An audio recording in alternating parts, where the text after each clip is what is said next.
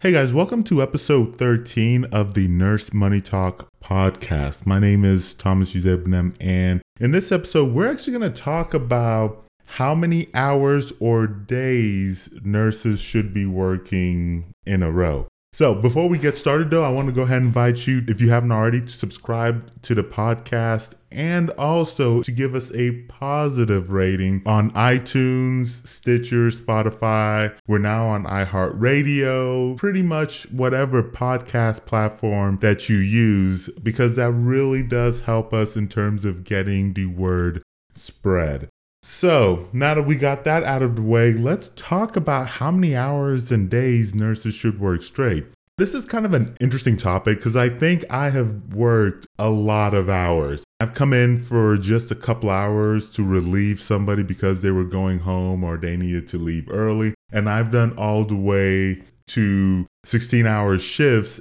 And of course, I've done everything else in between. So as for how many days, I've done everything from partial days to several days in a row. So we'll talk about the number of days I've done towards the end, but let's start with how many hours should nurses work straight? As somebody who has worked a lot of hours, I'm just going to go ahead and mention that I love 16-hour shifts. I love it because if I'm trying to get 40 hours or 36 hours, some facilities will actually let you get away with 32 hours for a full-time shift, then I'm only looking at like 2.5 days a week. And then I have my 32, 36 or 40-hour shifts. And then I have the rest of that time to myself. And I love that because if you want to get a second job, get a hobby, get a side hustle, it makes it so much easier to do all of that because you have so many days free. But the thing about 16-hour shifts is that a lot of facilities I've noticed are really cutting back on those 16-hour shifts. A lot of them really do not want their nurses being scheduled out for 16-hour shifts. Now, some of them, if push comes to shove, will have you stay and work 16-hour shifts, but really, for the most part, I've noticed some facilities are really trying to move away from that 16-hour shift. I'm thinking part of the reason why so many facilities are trying to actually get away from those 16-hour shifts are just some studies that come out. They're suggesting that those long hours leads to poor patient outcomes because of fatigue-related errors and mistakes that happen. And about the 16-hour shifts, let's just get something out of the way. It's not really 16 hours. It ends up being more than 16 hours. Because if you are in a situation to where, like, let's say so 7 a.m. to 11 p.m. would be 16 hours, right? So if you're supposed to start giving report at 7, what time should you actually be there? It's going to be more than 7. And so you're getting out at 11 p.m., right? And if you work at 16-hour shifts, and I've worked a lot of them, do you ever get out at 11 p.m. on the dot? If you work 12 or even 8-hour shifts, which I've done those as well, how often do you actually get out on time like you're supposed to? Whether that's nurses, your relief nurse showing up late or not showing up at all, and then that makes for a very interesting situation, or you have a lot of charting that you still have to catch up and do. And so it hardly ever really happens that you leave at 16 hours. And the thing about 16 hours is by the end of it, it really does start wearing on you. So a couple hours, not that big of a deal. 4 hours, okay. 8 hours, depending on your unit. Some people might start going home at 12 hours. A lot of people probably are doing some shift changes, and then you're there for the last mile, that extra 4 hours. It drags on. I definitely see where those research papers are coming from, because especially if you've had a difficult patient for that entire 16-hour stretch, you end up having to exert more and more energy just to try to think clearly and focus, especially past that 12, 13-hour mark. So As for somebody who actually does like 16-hour shifts, I would say 12 hours is really a good stopping point in terms of ideal work hours. I would say 12 hours is really probably a good balance between working, getting a lot of your hours straight in a row while also trying to be safe as well. And I have seen nurses who really like the 10-hour shift because it gets them 2 more hours than the 8-hour shift. And then typically you can have an extra day off during the weekdays. And for some, it might be you have Fridays off, or I've seen some who really like the work Monday, Tuesday, you're off Wednesday, come back, work Thursday, Friday, and then you have off on Saturday and Sunday. And the main time I've seen 4-hour shifts done are facilities where you work 12 hours, but you still have to get 40-hour shifts. So if you work 3 12s, that would be 36. So then you would need 4. So I've seen some that would just come in just to have to get 4 hours. Though a lot of times, instead of the 4, they'll typically just work the 8-hour shift anyway and try to get some 4-hour overtime while they're already there. So what about the days? I have started hearing that some facilities are actually starting to crack down a little bit on how many days in a row that they'll allow nurses to work. And all of this is fine and dandy until they're really short-staffed, and then some of that kind of goes out the window.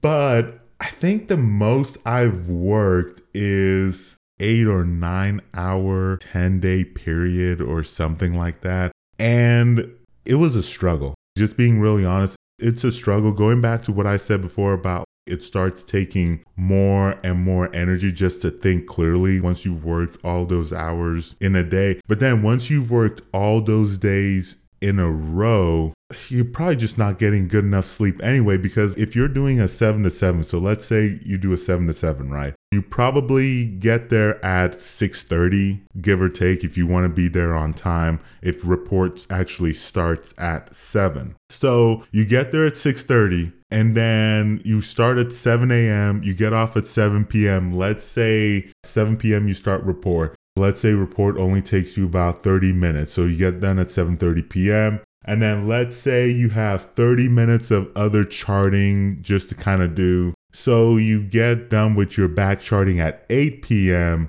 And then let's just say it takes you 30 minutes to get home. So that would be 8:30 p.m. you get home. Let's say it takes you an hour to unwind, bathe, bath, and everything else. Then that means you would try to go to bed at 9:30, right? At 9:30, if you wanted 8 hours of sleep, and then you'd have to get done at 5:30 a.m. to try to get back to work on time. If you do everything right to the T, as I said, you could probably have enough time in between to work, get home, sleep, get enough rest, and then be able to come back to work refreshed. The issue with what I just said is that those are ideal scenarios that hardly, if ever, actually happens. So the person who's supposed to relieve you hardly ever shows up on time. Your charting is rarely going to go that smoothly. And so then you end up leaving work late. You end up getting home late. And then you end up not getting enough sleep to actually get to work on time or whatever for report. If you're working that many days straight, all it takes is 1 or 2 days in the middle of that to throw the entire thing off. And then you're just constantly trying to catch up, and then you'll never catch up. It really is a struggle once you work so many days in a row. And I think 3 days in a row, especially if you're doing 12-hour shifts, is probably the ideal number of days to work in a row. Just because the first one, you're probably refreshed coming in. You might be okay at the second one. But even if things do run a little bit late, then by the third one, you just have to power through it, and then you'll have a day off to recharge, hopefully then catch up on your sleep.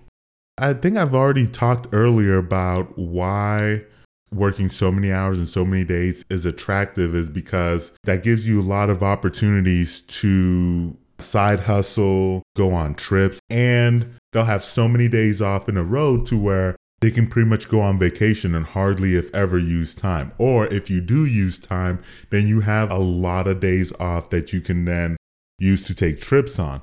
The other thing as well with stacking that I think it's important to mention is that there's less driving you have to do, especially if you live a long ways away from your work. And you just get more things done. So like the days that you're off, you're going to be more productive in general. Number 3 being that it's just going to be easier to go to school. You have so many days off. I know for me, when I was in school, the days that I had off are my best days to study. It's really hard for me to go to work, come back, and then try to study right after work.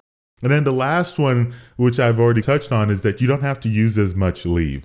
I think it's also important to mention that there are some downsides to working so many hours and so many shifts in a row. The one that I've already touched on is just fatigue. It's really hard on yourself to just try to do so many hours or so many days in a row. You run a risk of patient errors because of fatigue. It's just hard to concentrate for that many hours or days in a row. And the other thing as well, which I think is worth mentioning, is that it can actually be really hard on family life, especially if you have young kids.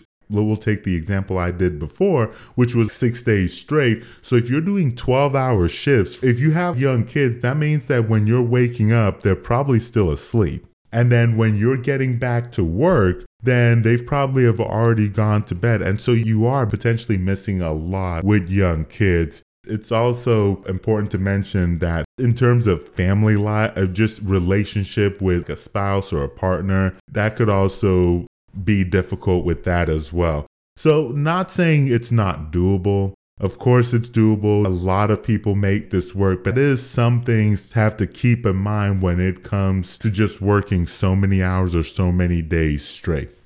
I think I pretty much covered all I wanted to say. You can find the show notes for this particular episode by going to nursemoneytalk.com/podcast/13. That's nursemoneytalk.com/podcast/13.